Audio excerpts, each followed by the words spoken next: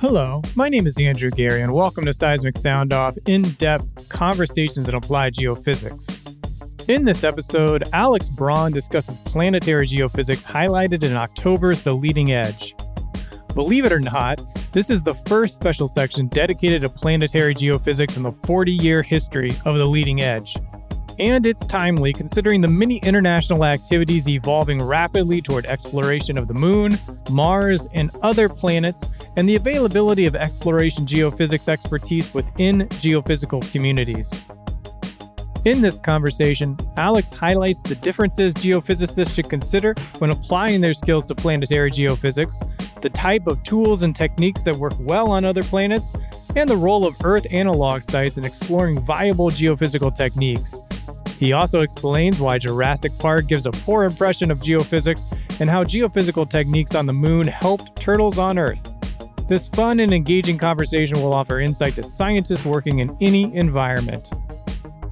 Dr. Alex Braun is a professor of geophysics in the Department of Geological Sciences and Geological Engineering and cross-appointed to the Department of Physics, Engineering Physics, and Astronomy at Queen's University. And now my conversation with Alex Braun. Well, this is the first special section in The Leading Edge that's been dedicated to planetary geophysics in the 40-year history of The Leading Edge. So why is now the right time to include this special section topic? It is a difficult question, and I wondered myself how it happened that so many new companies started, new endeavors like Virgin Origin, Amazon, all of those companies just started simultaneously. And maybe it was a little bit of time because we all know what happens on Earth. We're losing resources which are critical for our survival, including water, but also energy. And humans always have explored for alternatives, and these alternatives might be in space. On the Moon, we already know there is water available. On Mars, well, this is maybe not in the next 20 years, but asteroids are hosting minerals which we really need in order to continue our technical development, our economy. So I think humans found a new positive target where everybody agrees, yes, let's go to space, rather than sitting on Earth and waiting for doomsday. So there is a lot of activity in planetary geophysics right now. For a geophysicist, what differences do they need to consider when they're looking to apply their skills to planetary geophysics versus the Earth? So the geophysicist today is working with high tech in the field, in the lab, in the office, and when communicating the results to stakeholders and clients. If you are planning to work on planetary in planetary geophysics, it will be a little different because, of course, you will still use high tech, but the instrumentation dedicated to geophysical surveys is not providing you with this enormous amount of observations of data, which then you can process with a lot of sophistication. You will have very little data. As a matter of fact, the Apollo 17 mission, which was the last mission which deployed a human on the Moon, collected gravity data at about 20-something locations. And if we now plan for a gravity survey on an asteroid or the Moon, again, we will not have many more stations. So we need to really carefully examine how much can we obtain from these little number of observations, from this little amount of data. So we have to kind of, as geophysicists, go back in time and think about every location we observe really matters. So the planning and the optimization of a survey before you conduct it and testing all the limitations will be critical because we can't just go back the following week as in a survey in Texas or in Alaska. We could just extend our survey and pay overtime, not on the Moon or on Mars. So we need to be very careful in designing surveys. But again, we need to design these surveys in concert with geologists, with geochemists, with resource experts, with the engineers which operate rovers and landers.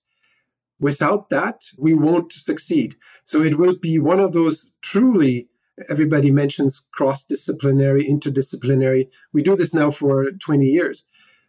But this is really cross and interdisciplinary. There is no excuse. You cannot do this without expertise in every aspect of the problem.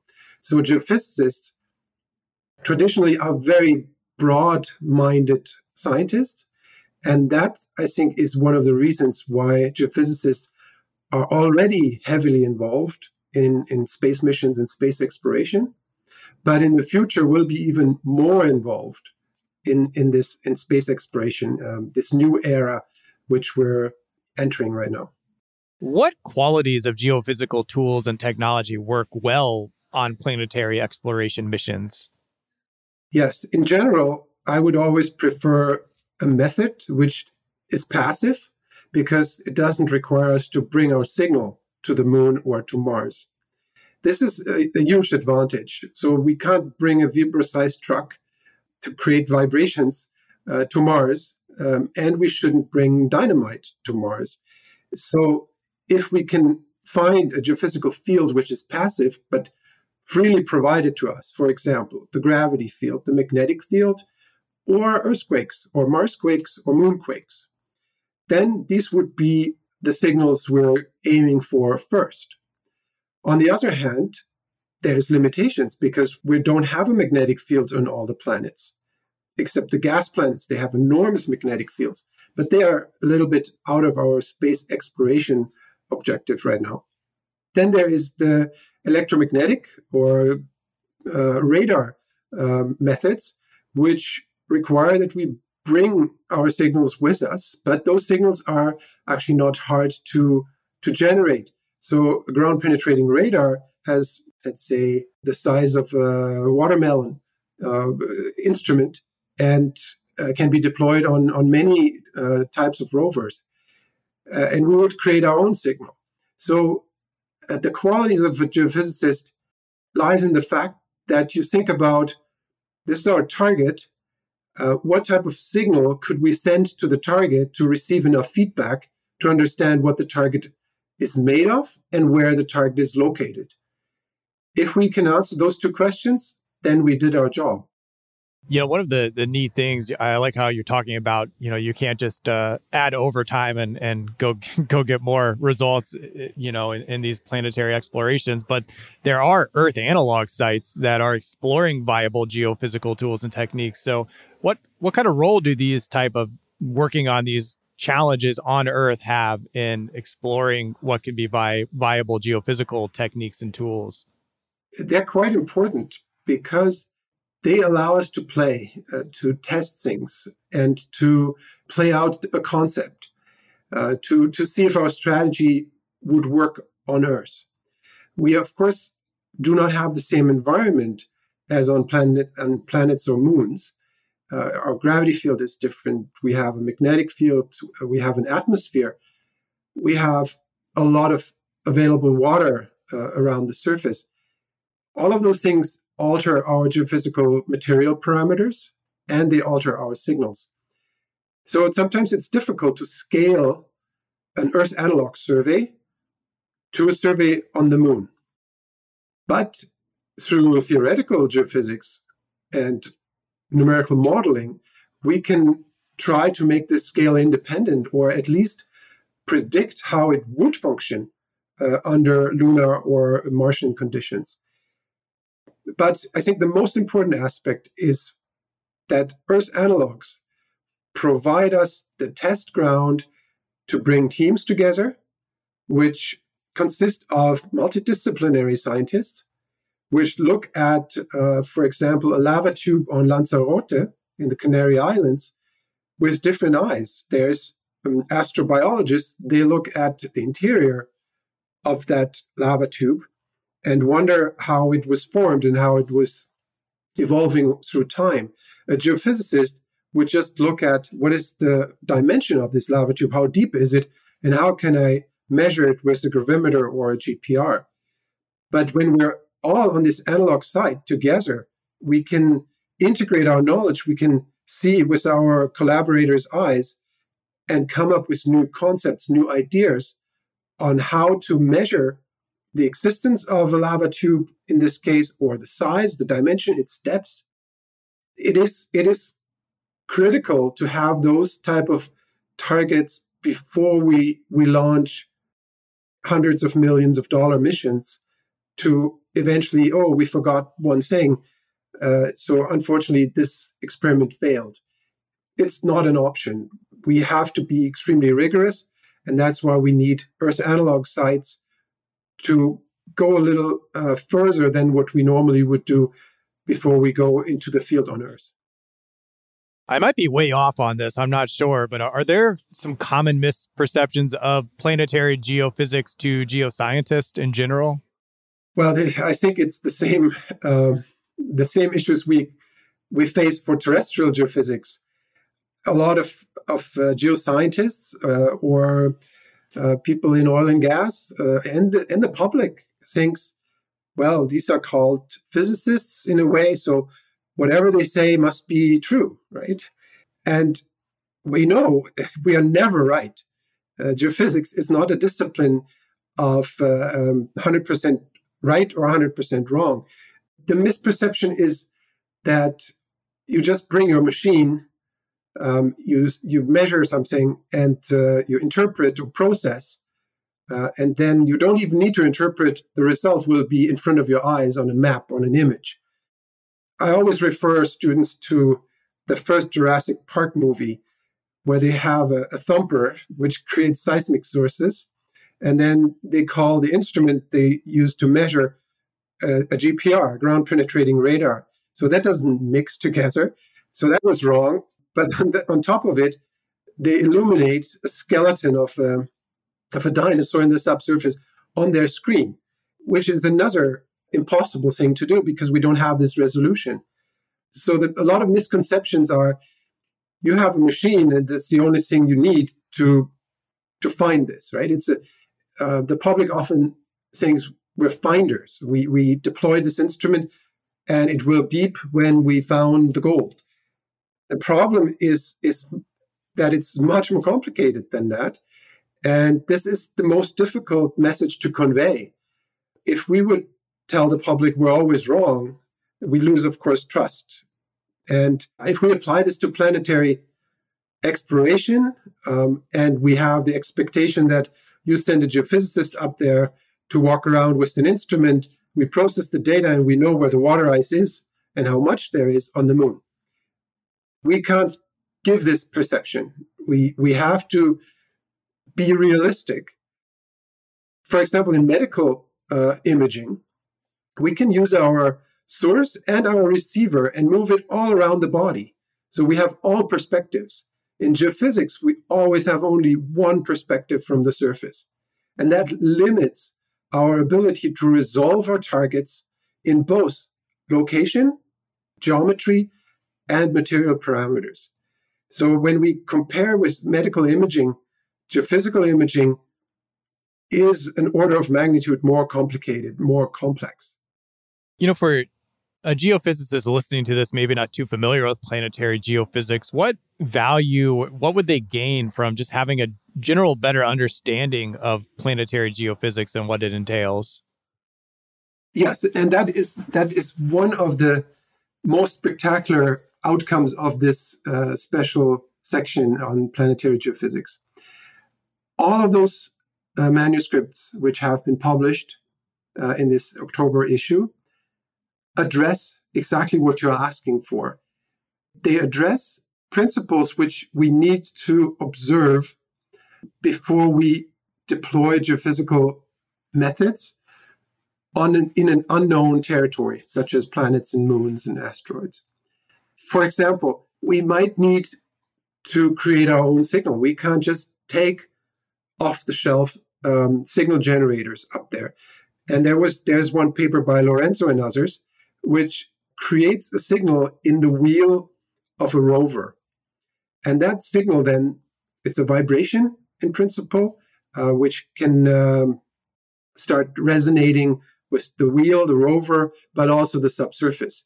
And if we measure those resonant frequencies coming back from the lunar surface or the Martian surface, subsurface, then we can conclude about the structure which may have resonated with this frequency. So this was a good example of trying to imagine what type of instrumentation and how do we get our signal into the target. Another example was a single station receiver function. So it's a seismic method which is never used on Earth with a single station. Then it doesn't make sense. There's better methods to do that, or you use a network and then you get at least a 2-dimensional or 3-dimensional image of the subsurface. But on the moon or on Mars, we might not have the luxury of having more than one station, more than one seismometer or geophone. We might have it only deployed at the lander. We might not have it on the rover, and if it's on the rover, it will be deployed at one station. So we might not have a seismic network on those planets. So how can we now exploit a single station to learn something about that planet? This is a very fundamental question. We have to reduce of what we're used to hundreds to thousands of geophones or electrodes in a resistivity survey. We can't do this. We can't deploy it.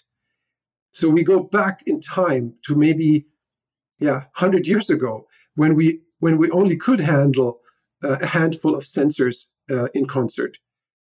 So these papers have shown how we have to step back and rethink the entire method and how it does apply to a new target with new parameters, which sometimes are beneficial to us, sometimes not, but also to a target to which we cannot bring everything we're used to. And that's a challenge which I think every geophysicist who is planning for a field campaign can appreciate. You know, if a geophysicist reads this special section and is very intrigued by this work, what would be a next step in applying their skills to planetary geophysics? It is not a big step. For myself, I'm not a planetary scientist. I would never call myself this.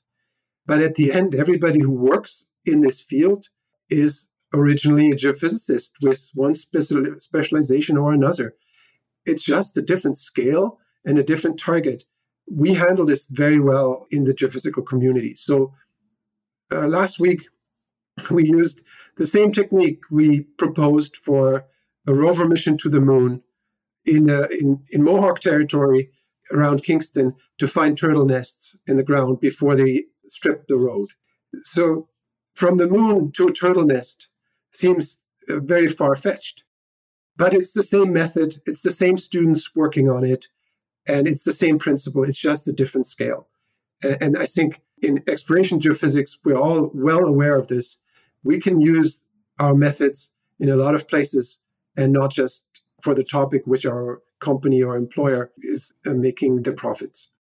Lastly here, Alex, what principle, teaching, or point of view has helped you succeed in your field? I was fortunate enough to be trained in physics. I thought that the physics aspect was the most important for my career because I could jump from one valley to the bottom of the ocean, to an asteroid, to an unmarked grave. So any target we see not because of the geology it entails. We can see it because of the physics of that system. What would happen if I send this geophysical signal into this target? What would I get back? And what type of environmental parameters do I need to know? Is the air pressure important, or the water level along the shoreline? It's something which I would recommend every geophysicist who is still studying to reflect on. Can I learn a little more about the fundamentals?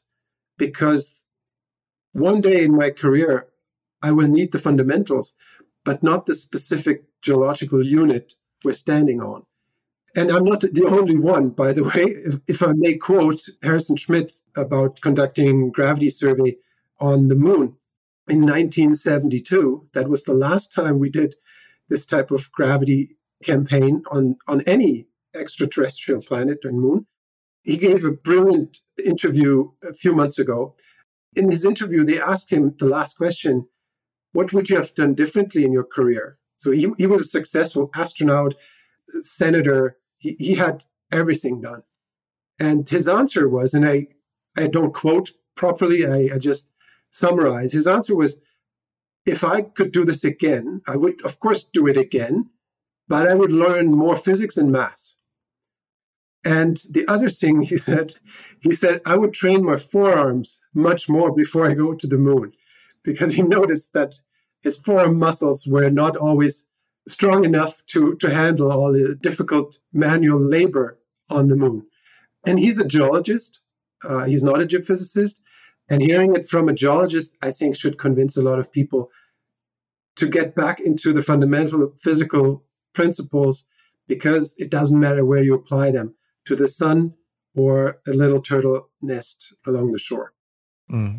I appreciate your insight, Alex, into this special section. We'll link to this special section in the show notes for this page. And I hope people get excited reading these articles. It's a pretty unique insight into geophysics in a fun way. So thanks for bringing that energy to this episode. Thanks for having me. And I think this will fly, literally. SEG produces Seismic Sound Off to benefit its members, the scientific community, and inform the public on the value of geophysics. To show your support for this show, please leave a 5-star review on Apple Podcasts and Spotify. Simply go to Seismic Sound Off on Apple Podcasts and Spotify on your phone. It takes less than 5 seconds to leave a 5-star rating and is the #1 action you can take to show your appreciation for this free resource. And follow the podcast while you are on the app to be notified when each new episode releases. Original music created by Zach Bridges. This episode was hosted, edited, and produced by me, Andrew Gary at 51 Features. The SEG podcast team is Jennifer Cobb, Kathy Gamble, and Allie McGinnis. Thank you for listening. This is Seismic Sound Off, signaling off.